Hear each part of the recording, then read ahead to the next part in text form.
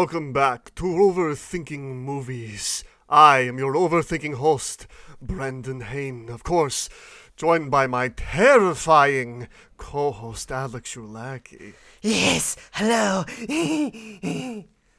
And today we are talking about... Okay, I'm not going to do that the entire time. We're going to talk about Renfield, the new movie coming out of Universal Pictures in their, well, now kind of disconnected monsterverse. This is kind of the first time they've done another one of these since, well, The Invisible Man from back in 2020, which was an excellent movie. And now we got their sort of reinterpretation of Dracula. And we're going to try to piece together our thoughts on the movie and decide for ourselves and for you if it's worth seeing. As usual, we're going to go into general thoughts before we talk about the spoilers of the movie itself. Renfield's an interesting case, Alex. It originally was supposed to be part of the same universe as The Mummy with Tom Cruise. It was going to build off from that and become the new Dracula that would fit into that universe. But since, The Mummy was a horrible movie and nobody liked it and it didn't make any money, they threw out the idea of doing a universe and split it off into its own standalone movies. Invisible Man became its own standalone serious horror film, and they decided to retool Renfield into being more of a comedy take on Dracula. The original movie was meant to be directed by the director of the recently released Rocket Man, the Elton John biopic, which I heard pretty good things about, but instead, when that director had to bow out due to his own projects he was working on at the time with how long it was taking for Renfield to come out of development hell, the directing duties were then passed over to Chris McKay, the director of the Lego Batman movie, which is a really fun, solid little comedy film. So there's definitely a lot of potential there, and the story for this new interpretation was conceived by Robert Kirkman, the creator of The Walking Dead. Right. Now, there's a distinct difference between who came up with the story and who actually wrote the script. The story was Robert Kirkman. The actual screenplay writing of the dialogue of this movie was Ryan Ridley, who was a writer on, Community and Rick and Morty and a lot of, Dan Harmon projects. Really? Huh. That's kind of surprising to hear for me. Yeah. What do we mean by that? Well, to just get into it, Renfield, there's aspects of it that I do think are fun, that I do think are entertaining, but the overall feeling I had walking out of the theater was honestly a little bit of gross disappointment. Just feeling well, I saw it.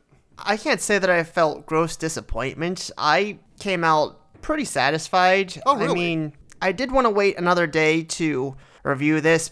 We could have possibly tossed around the idea of doing this last night, but I figured I needed another day to process because I felt like my excitement for it was only going to wane. I didn't think that I was going to appreciate it more if I gave it some time. No, because I found the action and horror effects to be incredibly satisfying. It was just, like I said, when I was surprised about the writer. I'm currently going through Community right now, and I'm very much enjoying it, and I think the comedy works a lot. And though there are a list of instances, I could say, of jokes and little things that worked well here, it was just the comedy in it that did not work for me really throughout most of the film. That tone was just oftentimes too over the top. I mean, it has that Marvel feel, but with less stuff that even works. And sometimes in a lot of Marvel films, for instance, Thor Ragnarok, I know you kind of sat through a lot of the jokes there, as did I, although I didn't necessarily mind a lot of the humor in there, whereas a lot of the humor in here I felt to be kind of irksome. So that's where I stand on this thing right now. Wow, interesting. Yeah, I came out of this liking things about it, but when I looked at the credits and saw the movie had 3 editors, I was like, yeah, that kind of checks out to me, because a lot of the movie felt like it was really put together and then put together again, and then they wanted to change this, or it felt like a movie that wasn't quite sure. It had sort of an idea of what it wanted to be, but it also almost made me feel like they kept being unsure during production where they wanted it to go, and there was studio interference that caused them to kind of change the tone or add things or cut things out. Because multiple times in this movie, Alex, there is ADR. There is, if people don't know what that is, basically when a character has their back turned in a scene, sometimes Hollywood will have actors dub lines into a scene over their character to add extra dialogue. Sometimes it's to add comedy. Sometimes it's to add context to a scene that they feel the audience won't understand. But here, a lot of times, it felt really forced and it didn't work. Like, for example, there's a part where Quincy, the police officer, she's investigating a crime scene. And as she's entering the crime scene, very quickly, she just suddenly pushes out the line, "This is where he was last seen. I'm going to find what he was after here." And then she starts investigating. And I was like, oh, geez, okay. Now, okay, what did I like about the movie? I did like Nicolas Cage as Dracula. Now, am I going to put Nicolas Cage up in the pantheon of Bela Lugosi and Christopher Lee and all the classic Dracula roles? No, I think he's too hammy at times. I think he goes too hard. I can see what he was trying to do with his very precise and elegant movements to the way he does his role and how he kind of switches back and forth between being manipulative and convincing and charming while also being this kind of scary, ominous guy. I just felt like at times in his attempt to try to match the comedic tone, but also trying to be a serious villain, it didn't always work for me. But overall, I would say that his performance was one of the parts of the movie I liked the most. Yeah, that definitely sums it up pretty well. One of the other characters that sold this movie for me, which I didn't even expect, was Ben Schwartz, who plays Teddy Lobo, the son of a gangster of the Lobo family. And Ben Schwartz, Alex, if you're not aware... Oh, yeah. I've watched a lot of Parks and Rec and Space Force, so they definitely, went hard on finding actors who do a lot of the over-the-top stuff. I mean, obviously going with Nick Cage and then Ben Schwartz, and then you have... her name is pronounced Aquafina for Quincy. I've seen her in other things, and she pretty much always does the same yelling thing, too. And between her and Ben Schwartz, it was kind of a lot. But like I said, I've watched enough Parks and Rec and Space Force to just be at least used to his particular brand being yelled at me for a while. Yeah, and I know Ben Schwartz because he's the voice of Sonic in the Sonic movies. Of course, yes. Of course, that's why I know him. But to me, he was part of what was selling me on the movie, along with Nicolas Cage, because I really liked a lot of his... Almost it felt like improv comedy and just a lot of his delivery. He was really into it throughout a lot of the movie, and I wanted to see more of him. Not that I didn't like Nicholas Hoult as Renfield. I felt like he did a good job balancing the serious dramatic moments of dealing with this trauma he's going through, while also, the comedy of this guy that eats bugs and worships Dracula. I think they casted a good actor for Renfield. There were other characters in the movie that were frankly engaging me more than Renfield himself, but I think they did a decent job making Renfield a likable guy with motives that are relatable. Yeah, they did. Just like you said, though, as far as the tone of it, they definitely could have omitted comedy from quite a few sequences where they still forced it in with him trying to cover these more serious moments. That did turn out to be an issue a few times. Yes, I agree with you though, Alex, that other elements of the movie, like the action, was actually very entertaining and well shot. No, yeah, as an action movie, it was very satisfying. Even the climax, which in a lot of action movies becomes too epic in terms of how many characters they're bringing together. And then it'll just go on for too long. But no, as an action climax, this was one of the best things I've seen in a while. Oh, wow. Interesting. Yeah, I mean, it's certainly well shot, and a lot of the actors are doing a good job. There are a lot of elements of the story that I'll get into in the spoiler section as to why I wasn't wholly satisfied with this movie and how it ended up being in the end, and why I feel like it feels like it was rewritten and re-edited multiple times. But anyway, would I recommend it? Coming out of the theater, I'll be honest, I was basically just kind of ready to say no. but as time has gone on and I've thought about it more, if you like Dracula and you like horror comedies, are there better ones? Well, of course, but does this film have entertaining elements you could get into? If you want to see Nicolas Cage's Dracula, you'll definitely get your fill of that. If you want to see some good action and some interesting character stuff, but not like a great movie, just something interesting and different, then I would check out Renfield, but it's not a high recommendation from me. All right, it certainly bites down well enough on the vampire scale of delivering what vampire movies are generally supposed to. Just be prepared to sit through a lot of over-the-top yelling comedy that, in my opinion, often doesn't work. Yes, agreed. And with that, we'll put the spoiler warning here, and we'll get into talking about the overall film in 1, 2, 3. This movie starts and opens with a recreation of the 1931 version of Dracula starring Bela Lugosi. And when I looked this up, Alex, it's not just that they were doing that as a homage. This movie is literally supposed to be a direct sequel to that movie. Yeah, I definitely got that vibe to it from as soon as, like, that stuff ended, just with, like, doing the whole full-scale thing and, like, literally doing a lot of it shot by shot. I was thinking that some of the set pieces might have even been just actual footage from the original film. And then, of course, Nicolas Cage throughout, like, definitely, you know, when he's not all messed up and bleeding and stuff, when he actually looks like a human, he really does capture that Bela Lugosi look pretty well. Yeah, if there's anything I can say about the movie effects-wise that I really enjoyed, it's definitely how we actually get to see different stages of Dracula reincarnating that honestly looked really good. One of the first times we see this is towards the beginning, where Renfield's going into his relationship with Dracula and how Dracula is always defeated, and we actually see Dracula, like, burnt up completely by the sunlight until his body is almost just like it's just like a burnt crisp. And it's like a cutaway gag for Dracula just being like, no, I don't feel very good.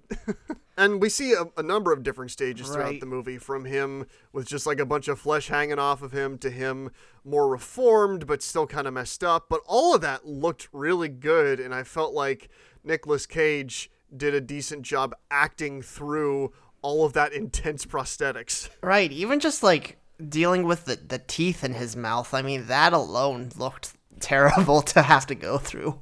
Those teeth looked really good. Yeah, you can tell he was committed. This was actually Nicolas Cage's first major Hollywood film since Ghost Rider 2 in, like, 2011. He definitely, whatever reason, just this stuck out to him, and I think, he definitely sells a lot of what makes the movie fun. So, what is the overall movie about? So the overall movie is essentially, it's a comedy horror film about Renfield, years and years and decades and, you know, centuries, you know, working for Dracula. And he is getting to this point now where he's starting to consider that maybe his relationship with Dracula is toxic. It's a bad, abusive relationship, and he should try to find his way out and be his own person. This is the part of the movie that intrigued me the most, but I was also ended up kind of being the most disappointed by, because it's a really interesting concept, trying to have the Dracula-Renfield relationship be like the metaphor for the real kinds of abusive domestic relationships we see happening in the world every day.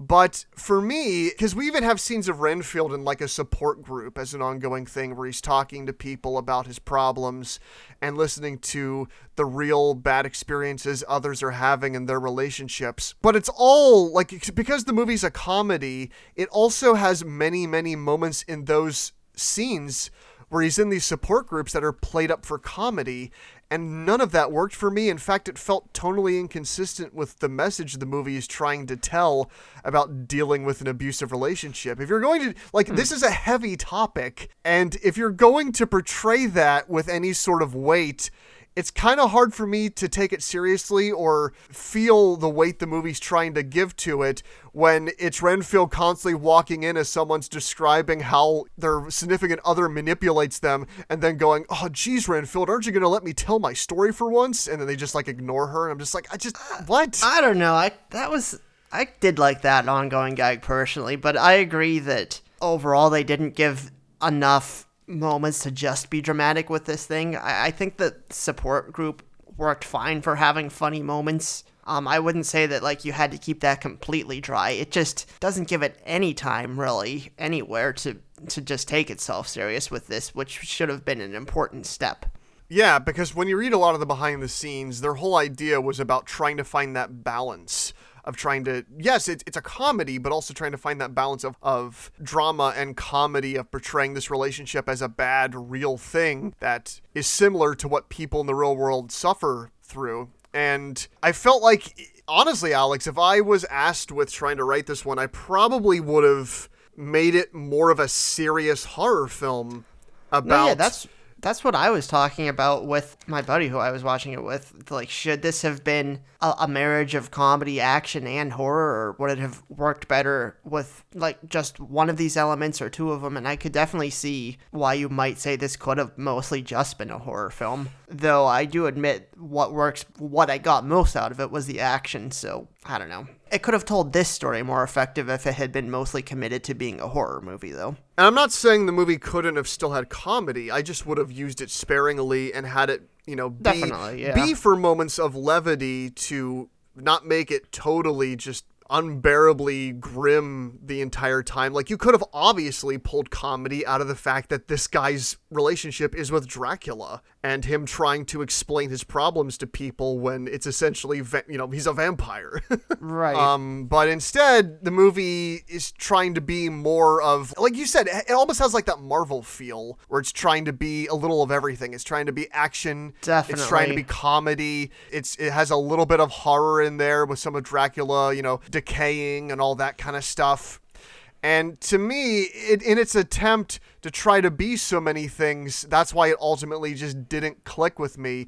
But yeah, like you said, let's talk about the action. The action in the film is really gory. It's fast. It like the punches have so much weight and impact to them. Yes, it's creative. They use a lot of different environments for good set pieces, like towards the end of the film where they have that action scene instead of that apartment building where there's action happening on multiple floors. And I thought all that was really well paced.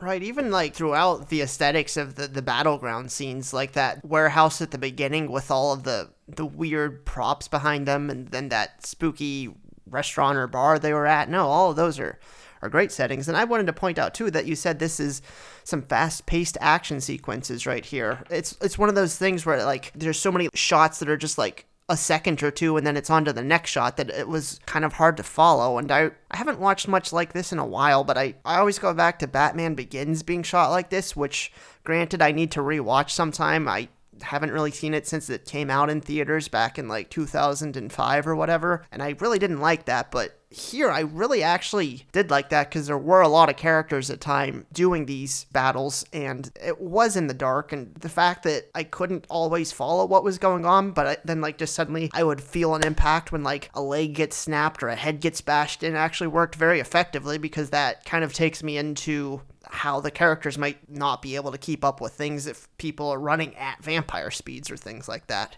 And throughout the movie, they do a good job of building up higher and higher stakes action scenes until the end of the movie where Renfield's literally fighting people that have his powers. And we get, of course, the big dramatic climax scene where the character I mentioned liking before, Ben Schwartz's... I really like this ongoing thing. So, like, while the movie is primarily about Renfield and Dracula, there's an ongoing plot with the cop, Rebecca Quincy, played by Awkwafina, dealing with her father being killed, I believe, by the Lobos, this mob family, and her sister works in the FBI. Her sister just wants Rebecca to let it go, but Rebecca wants to revenge. and find some way through the system that she can take these people out. But at the end of the day, Rebecca's just a traffic cop, so everybody kind of looks down on her. And I'll be honest, Alex, Rebecca and the whole cop subplot was the part of the movie I found the least engaging. Yeah, same. I definitely also felt like that was the stuff where they were putting in the most, like, here's funny stuff in per minute, and that easily fizzled out to be the most annoying stuff in it too, even though I mean, it was sort of supposed to be most grounded with like protagonists that you could maybe be supposed to identify with other than Renfield. That was something that could have been taken a lot more serious, because like you said, if they had just kept some of the goofy stuff with Renfield trying to explain that he is in a relationship with a vampire sort of, and that he eats bugs, and that he was in the Great War and all that stuff because, you know, he's like immortal, you know, that stuff worked. But definitely, especially with like the story they were trying to tell about like the whole force being against her with the death of her father and then covering that up, it just doesn't give you any time to really feel anything about that. And part of the problem for me was that I just found the writing of the scenes of her and her sister and a lot of their attempts to set up this character's story very, very cliche. Down to the dialogue even being exact dialogue I've seen in this type of plot in so many other movies where it's just like, just let it go, Rebecca. No, that's not what he would have wanted. And just like, I can't get engaged in it when... Yeah, it's pretty valid. When one, there isn't a lot of focus put on it. Like you said, there's so much in this movie that I felt like didn't really get enough to breathe. But for me, with that character, it just felt like the writing, and I don't necessarily think it's Awkwafina's fault as much as it is just the script not really giving her enough of a compelling character to make me engaged in, because otherwise I thought Renfield and like the idea of him worked for the most part in conveying somebody in this weird, strange, multi-decades and centuries spanning awful relationship having to deal with the fallout of that. Like that's such an interesting concept, and I felt like the script did a good job portraying a lot of those elements, but yeah. Yeah, I mean, that's a good point. That's such an original idea versus this very hackneyed one too. I just didn't think either, like, because they're trying to also build up a relationship between Renfield and Rebecca. And and that just, like, comes, like, right at you, like, oh, he saved me. Oh, wow. At first, they're portraying it like the two of them have, like, this mutual respect for each other. Like, oh, she sees him as this, as, like, doing what she wants to see more people in the world doing, just standing up to oppression like heroes, and they sort of had this mutual respect for each other's ability to stand up to things. You know, because Renfield, obviously, when he sees her standing up to the gangsters, he's viewing that through the lens of himself being unable to stand up to Dracula. Right. That's cool. That's a neat idea, but then they eventually just turn it into a romantic relationship, which to me didn't work at all, not less because it just didn't make sense for those characters, and also because Awkwafina and Nicholas Hoult don't really have good chemistry with each other. At least I didn't think so. That makes sense. I didn't have a problem with it existing, but you're right, it just happens. Like, I wouldn't mind them being partners, but just trying to play it up that these two are going to be together, I don't know. I would have just had Renfield figure himself out first before he worries about trying to hook up with somebody. So you weren't a fan of the support group sequences too much, you would say? It's not necessarily the overall support group sequences themselves. I think that you get a lot of decent moments in there of Renfield really trying to tell his story and getting advice from them that is helpful and does make sense for the kind of advice a support group would give to somebody suffering in a toxic relationship. It's just the comedy they did have in those scenes, to me, detracted from the weight of being in a support group. Like, it didn't feel right. It felt kind of gross having a lot of these ongoing jokes. Not to saying that you couldn't have jokes in there. I just felt like what they ultimately went with of like this one person constantly having her awful story interrupted, as well as, I don't know, just the way that a lot of characters in that support group are treated. They get a happy ending, and I appreciated that at least. I just felt like those should have been maybe when the comedy was switched off more, and it could have been more of focusing on the character stuff, which it has, but to me there wasn't enough. Okay, yeah, I agree there wasn't enough. I still don't have a problem with a lot of that being kind of funny, because the whole idea of, you know, this vampire servant going to one of these things in its nature is kind of funny. So I won't say again that it just didn't give it enough chance to take it seriously, because we've covered that quite a few times. But I did at least appreciate that I was able to connect enough with like this. I like that the group was kind of quirky too, because it does make it feel like kind of a safe place for him, and that actually did leave it pretty impactful once we get to the point where Dracula realizes that this is Renfield's friend group and goes after them. Thought that carried enough weight to it. They did at least enough with these guys that I really cared about them by the point that we're soon going to cover here. Oh, yes. When that scene happens where Dracula comes into the support group and he sees what they're filling Renfield's head with all this individuality when he wants Renfield to know that he has no power and he can control him. Yeah, that is impactful when Dracula goes around just killing the people in the support group. And I honestly wasn't expecting that either. I was like, maybe he'll kill a couple of them, but usually, I would think he's going to save some of these supporting characters for now, because there are a lot of, oh my gosh, Dracula's just killing every one of them. He's really ruining Renfield's life. Wow. Oh my goodness. Yeah, no, that struck pretty well. Yes, it was an effective way of conveying nobody can help you. I'm all you have, which is a good way of conveying a toxic relationship. Right. Which then immediately leads to Renfield. They walk into the room, they see Renfield covered in blood, and they're like, he did it. And it's like that kind of misunderstanding thing where he's then arrested. Oh yeah, I had that sense too. Like, oh, here we go again with one of these. That was definitely... It's disappointing, Alex, but it does have a function to the story, because it's through Renfield. When she's interrogating him, Rebecca, he's just like, yeah, this is my fault, and I'm not going to try to defend myself. This is what I did. And it's through him lamenting and not just fighting back that I think is what ultimately makes Rebecca trust him more and forms that relationship. And that's kind of why they do that, even if the misunderstanding where they think he did the murders, that's all pretty tired stuff.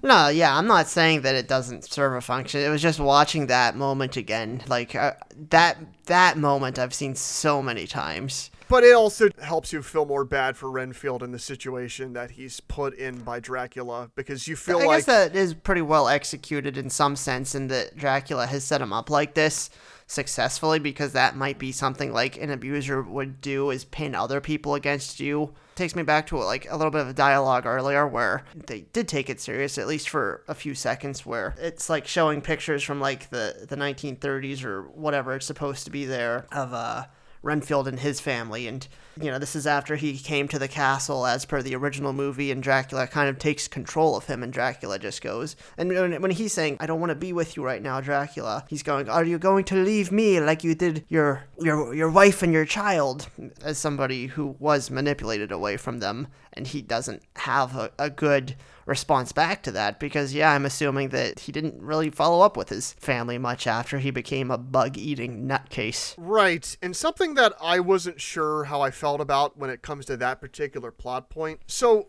in most interpretations of this story, Dracula has complete control over Renfield, and he's practically hypnotizing him to be his servant. But to me, I heard all that, and I'm like, well, is that really Renfield's fault? Eventually, what this arc leads to is Renfield basically admitting to Rebecca when talking about his family and how they died, and he basically left them, that, I just came to Dracula because I wanted money, and I should have stayed with my family instead of going out to Dracula's estate in the first place. And for me, it was like, I thought he was going there to get the money that he would then use to help out his family. Or are they just saying that he wouldn't need the money because his family was most important? For me, I just felt like, well, Dracula manipulated him and basically had full control over his soul. Like, is that necessarily Renfield's fault in that case? I mean, in here, though, like, clearly the fact that even 80 years later, Renfield has a chance to consider this. In this particular universe, I'm not under the impression that Dracula really had full control in a context that sort of works, but he's like one of these bad guys who we have in real life. Of course, obviously more powerful and supernatural, but he kind of goes to the realistic conclusion of, like, you can hypnotize somebody who wants to be hypnotized, which would in fact lend some fault on Renfield at this point. I mean, sometimes I like when you can deviate away from traditional vampire lore. Sometimes I don't if I don't like what they're doing with it, but the whole story here is Renfield getting away from it. And if Dracula really had complete supernatural control, he wouldn't be able to do that now any more than he could have 80 years ago. Because it doesn't even take away from the fact that Dracula has some power, but I feel just like he has the power to see who could be easily controlled rather than the power to control necessarily. So you're saying in this case it's less hypnotism and more of... Because I agree with you in that sense. No, I'm still saying it's hypnotism, but it's a more grounded, realistic hypnotism than a supernatural hypnotism, and I think it can be aided by the fact that he literally can see into people's minds in this movie, and doing that might allow you to control somebody's mind better, even if you don't literally have the supernatural ability to control somebody's mind. But at the same time, you're saying that also that Renfield, despite all this, did on some level have the agency that he could have used to go back to his family. He just didn't because of accepting Dracula's control over him. Yeah, and I like that element of this. Okay, when you explain it that way, I understand it a lot more, especially because in this movie, like you said, it's more of a grounded take where it doesn't truly feel like Renfield's just like a puppet. He's in this relationship that he's just accepted. Yeah. Well, first of all, he might be afraid for his own life because, Dracula's scary and you don't want to be killed by him, or in this case, have your guts ripped open by him again, only to then have Dracula pour his blood over you to save you, as is the function of Dracula's blood in this movie. It has some sort of healing properties. And then, of course, there was the aspect of the money and riches, and eternal life might sound kind of appealing to somebody at some point. So, yeah. And like the realistic terms, too, then he just gets used to it after so many decades, and that's just who he is until this movie comes about. Yeah, the opening I wasn't sure about at first because it almost kind of does that thing that so many Hollywood movies do now where they're just like, wait a second, this is too far in the future. Let's double back and I'll tell you my story. But seeing Dracula's story retold through this comedic tone was making me like, oh, I'm into this. This is a cool, unique way of directing the story of Dracula. After this point, he teams back up with the police officer. They've got the whole force against them, and they've got Dracula against them. Dracula is now controlling Ben Schwartz, a.k.a. Teddy, which also plays into that whole, he wasn't really controlling people. He was looking at who wants to be controlled, who's afraid, and who's easy to manipulate, because that's why Teddy would be such a great candidate for this, because he's literally controlled by his mother, who is the leader of this mob organization. And there's even a point when Teddy, because the reason why Teddy and Dracula interact is because Teddy's looking for Renfield to get revenge on him for beating him up in a previous action scene and humiliating him. And so he goes to this place, and there's even a point when Dracula's taken out all of Teddy's men where Teddy tells Dracula that he has to call his mom. And I think that's probably exactly the point where Dracula realizes what this man is and how he can manipulate him. Right. I mean, when you have a guy like this and you're powerful, I don't think you need to control his mind at all. A lot of the subtle or smaller, not over-the-top bits really played into the comedy well in here, and one of the things I like is when we do get to the finale tussle between Renfield and Teddy, and Renfield's telling him, no, he's controlling you just like me, like, you're not your own person right now, Teddy. And he's like, oh, be quiet, that's not it, I'm my own man, in fact, Master tells me, That worked pretty well, and that works on a lot of levels, too. And that action scene between the two of them was a lot of fun. I will say, though... Yeah, I have one qualm with it, too. Exactly. I think it's going to be the same thing, too. So, yeah. How Renfield beats Teddy, I did not like at all. So... No, because it seems like, once we're getting to this finale, that, it should be something really clever, and it's not, and that's... pretty much, I don't have a problem with it happening. It just seems like it should have been more for a fight of this caliber. So, leading up to this fight, the mob boss and Dracula have kidnapped Rebecca's sister, the one that works in the FBI, that she was helping her investigate into the mob. And so they tell Rebecca, come get your sister. So her and Renfield go. But while they're on their way, they pick up weapons. And in particular, Renfield has her pick up bugs because bugs are Renfield's kind of power source. It's what fuels his Dracula-like powers of super strength and agility. So during the fight with Teddy, where both of them have similar power balances and are going up against each other, how does Renfield beat somebody that's on his level? Nothing. He just eats another bug, and in the power boost he gets from the bug, he just kicks Teddy and breaks all of his bones, and that's it. Yeah. I mean, at least I can say the weird way they shot him breaking all of his bones was kind of satisfying if you're into, like, a really violent fight. But, I mean, at that rate, you know, it was about as, like, flushed out as Popeye eats another thing of spinach before Bluto punches him or something like that. Yeah, it's satisfyingly shot, but the problem is that, from what we understand, Renfield's been eating bugs throughout this entire fight to be fighting these people that have the same powers as him. So why does this particular bug give him this particular ability to shatter someone's bones when why couldn't he have done that earlier? Like, if they had used the bugs more sparingly throughout the movie and shown them having this incredible effect, or have certain bugs give certain bursts of power, but instead it just feels like he ate another bug and now he can just defeat the bad guy immediately. It was very unsatisfying. Which was a shame, because I really did like Ben Schwartz's Teddy. He was probably one of my favorite characters to come out of the movie. And his comedy, all for the most part, pretty much worked for me.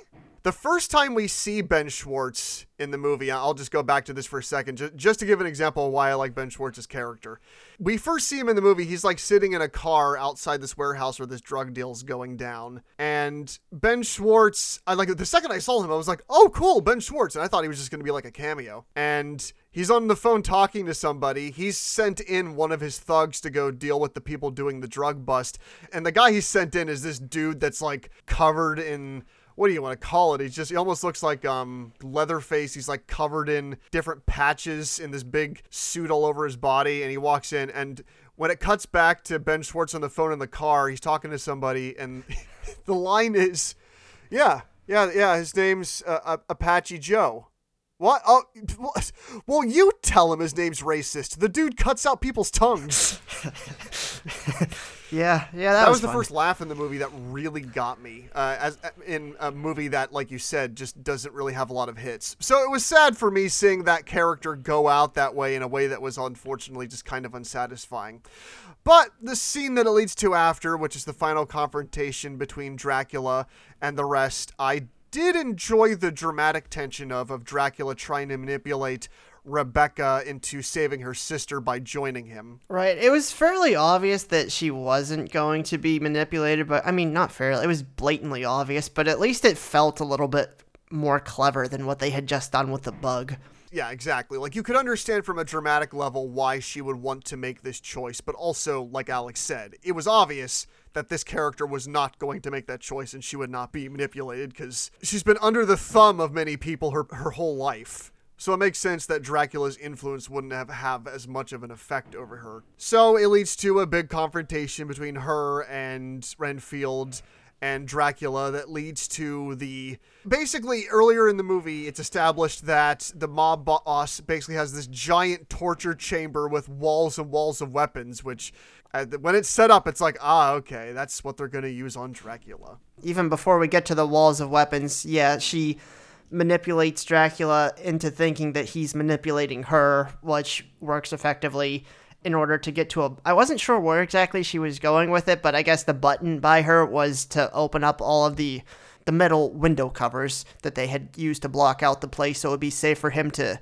be during the daytime. It opens up and he starts disintegrating as vampires do in most lore. It turns into a bunch of bats, which he's done a few times in this movie, that all catch on fire. They all fly into another room that's dark. They follow him in there. And just the, other than like the aesthetics, I don't like, because we had said this was a blending of horror, comedy, and action. And other than just some of like the body horror of Dracula, I couldn't actually say there had been much horror up to it until like the very end here, but I did really like the dark room with the flashing lights where Dracula was appearing behind them every couple of seconds with his vampire speed. I thought that was all well set up there too. I just wanted to point that out. Yeah, we do see some of his other forms. We see a colony of bats flying around. We also see him turn into mist a few times throughout the movie, which is another one of Dracula's forms. I almost wanted to see, because, we also know that he can turn into like a wolf. A wolf, yeah. And that's the other big one. I would have wanted to see that, because that could have also been an effective way of him attacking people during the action scenes. But, oh well. What we get instead is a big action scene where the two of them duel before Renfield ends up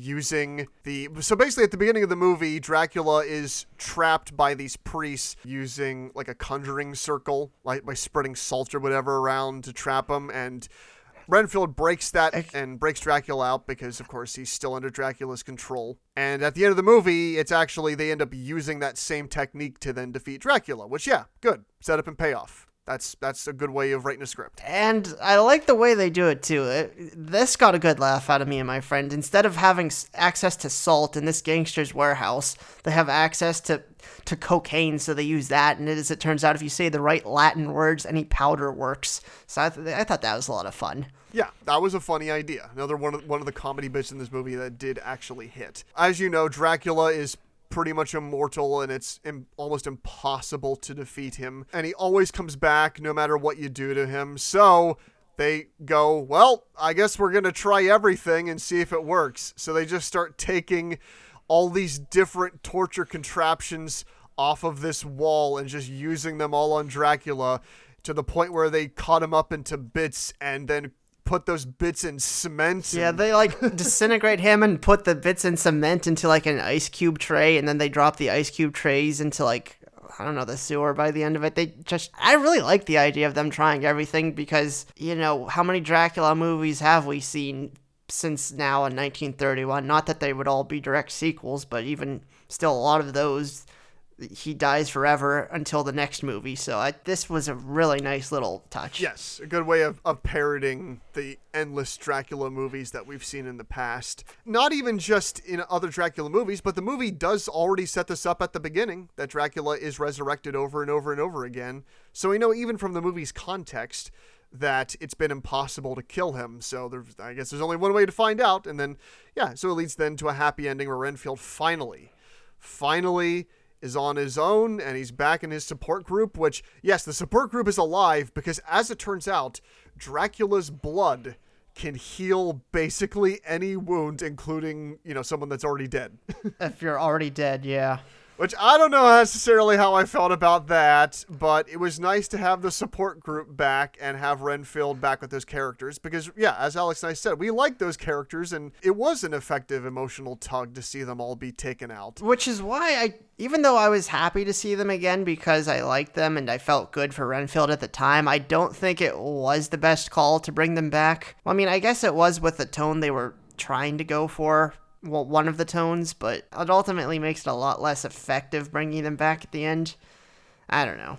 Like, I get it. We want to have that one last bit of Renfield finishing his journey of finally finding not just his individuality, but his power, his ability to take back his power over himself. Right, and just like to have a life for the first time in 80 years. But it's true. They could have found another way to do that than just by sprinkling Dracula blood on the people and bringing them back. But I'll be honest, Alex, one of the parts of the movie that did make me laugh is the leader of the support group just being like, yeah, thanks for bringing us back with Dracula blood. Thanks for bringing us back, even though we can't unsee things we've seen and things we know. Yeah, see, I liked all that stuff, which kind of made that twist a little worthwhile to me. But, yeah, that's basically it. The movie's over after that, and because of its Marvel movie-ish tone, I did actually sit through the entire credits. Yeah, so did I, and it turned out actually a lot of people in the theater did. Surprisingly, actually, like a greater percentage of people stayed to the ending of this film than in the last Marvel film I was actually at. Oh, wow, that's impressive. My audience all actually left. I was the only one in the theater watching the credits. Or maybe, no. I guess the last one I'm thinking of was actually Shazam, a DC film, which, like Marvel and basically every superhero movie now, did have 2 post-credit scenes. And this one, no post-credit scenes. So, still, I actually like just some of the, I don't know if they were like test shots or just Nick Cage goofing around and a lot of the weird, creepy stuff behind the credits, but some of that was pleasing. Yeah, I liked the editing of the credit sequence, and yeah, there was no after credit scene, just just nothing. I was honestly kind of satisfied by that this movie was just a movie. And it easily sets itself up for a sequel if they want to, and that they've established, he might come back, who knows. But, if they don't, then you could tell yourself he's dead forever this time if you want. Yeah, I'm not sure what they would really do with a sequel to this besides more of just Renfield fighting other threats. Maybe they'd bring in other Universal-type monsters or whatever. Either that, or if they end up making a cinematic universe, then they could easily just pull back Dracula, and they don't even have to do anything with Renfield if they don't want to.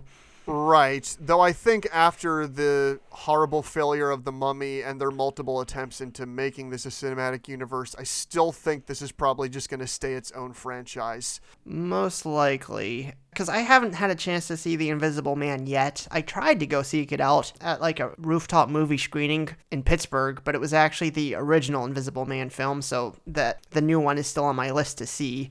And after your review of The Mummy, I don't really have any drive to see it, or from at least what you've told me about that film. Does this work a lot better than The Mummy? I know you said that one had some mixed tones in it. Oh my goodness, Alex, yes. Oh my goodness. Yeah, I have major issues with Renfield, and I wasn't really all that into it coming out of the theater. But to say it's better than The Mummy, well, yes. Okay, that's not the question. Is this a similar tone to The Mummy? Oh, no. The Mummy was much more of a serious film. And The Mummy... Okay. But I will say The Mummy also had that kind of Marvel-ish vibe where it's a mix of action scenes. But there's definitely... The Mummy is definitely less of a comedy. There's comedy in it, but it's more of a serious horror-ish movie about the mummy coming back and choosing Tom Cruise as her one to bring back the god in Tom Cruise's body or whatever. Anyway, it's a terrible movie. The movie ends with Tom Cruise covered in bandages, not because he's actually injured and disfigured, but just because, well, he's the mummy now, so he has to wear bandages. Let me ask you another question. Did you have much of a turnout in your theater for this one? Not really. I would say, like, the audience, the seats in front of me, which was only like one or two rows, the row directly in front of me was filled by a group of people in their, like, 60s, which I was kind of surprised by. And they actually did seem to have a pretty good time. I had several other groups here too, and a lot of them were older. I mean, I guess it is rated R. You're not going to be taking your kids to this one, so maybe that does make sense. So I know that we both complained about the comedy a good bit. I was going to ask if you heard much laughter in your theater, because, like, I acknowledged a lot of Thor just went past me, but in my theater, there was a lot of laughing that wasn't from me. This was another case where I will say the audience definitely laughed at the movie more than I did. I had the same thing. I got laughs out of like maybe 10 things or maybe a dozen. It's just they had so many attempts in here that it was just such a small fraction. And other people did laugh more than I did, but no one, like myself included, no one really actually laughed. A lot of times we would just get like, one chuckle or one ha, or just like somebody breathing. Like, nothing worked at a level where anybody actually went, I mean, or something that sounds less fake than that, but genuine, Really, it was just chuckles. I heard a lot of genuine laughs from the group of 60-year-olds in my theater. They were much more into the film than I was. And they were entertaining to watch because you could tell that they were engaged in what was going on. Now, I can say that a lot of the jokes in the movie that didn't work, I don't think worked for them either, but they definitely laughed more often than I did. And a lot of the yelling comedy you said you did not enjoy, I definitely heard them laughing during that stuff. Yeah, I got some chuckles during that stuff too from other groups. But overall, I can say after discussing the movie, Alex, I definitely see it in a more positive light after hearing some of your thoughts on it. I still am not a big fan of the movie or anything, but I can say that it overall had a lot of elements that put it above certainly many of the other films I've covered on this podcast. It has some level of entertainment. Like, I would put this over, in terms of Marvel films, I'd say it's better than Thor: Love and Thunder for sure. Oh, yeah, I would agree with that. There's definitely a lot of interesting stuff here with the way they play around with the Universal monsters that gives it a more unique feel than a lot of the Marvel films I've seen. But ultimately, I think we both agreed that it would have been better if they had just removed a lot of comedy from this. I think if they did keep the comedy the way they did, well, first of all, even if they kept the comedy, I think maybe it could have been executed better, so more of it could have worked. But ultimately, like, with this tone, I also don't know if it really worked to keep the rated R really bloody feel to it, because I think it limits a lot of the audience who might have wanted to actually see this kind of yelling humor throughout a lot of it. I would say, for me personally, if this film and what we've discussed sounds interesting to you and you still haven't seen it yet, I would wait for it to go on streaming. I would not go out to a theater to see this. No, yeah, you don't need to. It's no must-see, but it's certainly a lot better than I'd say I was expecting, even if I wasn't necessarily thrilled by the final product. Good action, good effects, some likable characters and performances, kind of a tonally inconsistent story for me that sometimes doesn't quite feel like it knows what it wants to be. And I feel like we said, if we went for a more serious tone, it would have been much better. But for what it is, it definitely could have been a lot worse. At least they do the vampire justice for having not seen Dracula in anything for a while, or at least anything of note for a while. I think they did one back in like 2014 or something that nobody saw, but if you... Are you talking about Dracula Untold, Alex? Yep, that's what I'm talking about. Yes, nobody saw that. Though I will tell you... I think it remains untold, Brandon. But I will tell you, currently, Alex, as we speak, Renfield had a budget of $65 million, and currently it's holding about $10 million at the box office worldwide. Oh, jeez. Yeah, well, that actually doesn't surprise me. For whatever reason, this had very limited showtimes, I found. Like, when we went and did 65, I, was able to jump right on it by going to, a 10 o'clock showing, something like that almost, because they had, a whole range of showtimes throughout the day for most days when I had been looking it up. But, every day that I had looked at seeing this, it only had 3 showtimes at most theaters around here. For a brand new release, too, of this caliber surprised me. Yeah, I actually had to drive at least 40 miles out of my area to find this film, because it was not playing at any of my local theaters. But I guess the box office kind of shows why, though maybe the lack of it not being in other theaters is why it's having a bit of trouble. I mean, to be fair, it's coming out in the wake of the Super Mario Brothers movie's release, which is currently worldwide sitting at, it's already over 500 million and it's getting close to $1 billion now.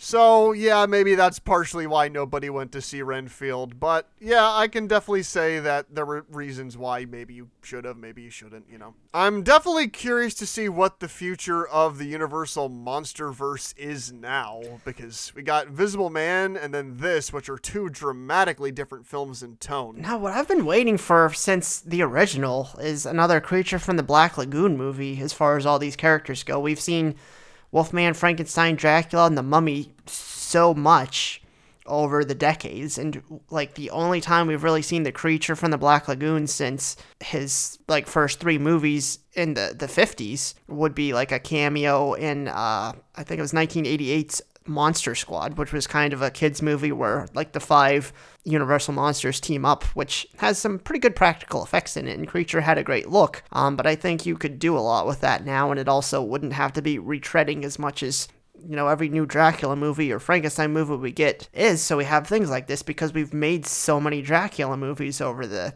ages.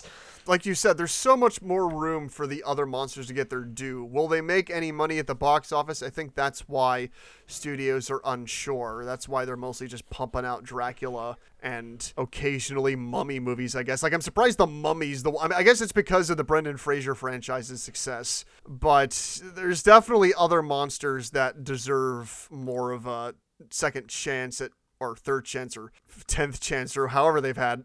That's what I'm saying, though. With the Creature, especially, you could just make a straight up horror film, whereas we have to keep trying all these other things to differentiate them from films we've already made. Right. To a point where we get a movie about Dracula's sidekick trying to break away from him like a domestic relationship, which is a neat idea. But again, I think we have this because there have been 100,000 movies about Dracula. That's an exaggeration, but... And they know that Dracula works, usually. So that's why they did this. I don't know. I guess we'll have to see. I've heard rumors about them making a new Frankenstein and working on other films of that type. So, hey, if they keep this up and keep each of them distinct and unique and something different, we could have a really interesting, not improvement on what they're building from, but at least a really interesting series of new monster films to maybe spark interest in them again.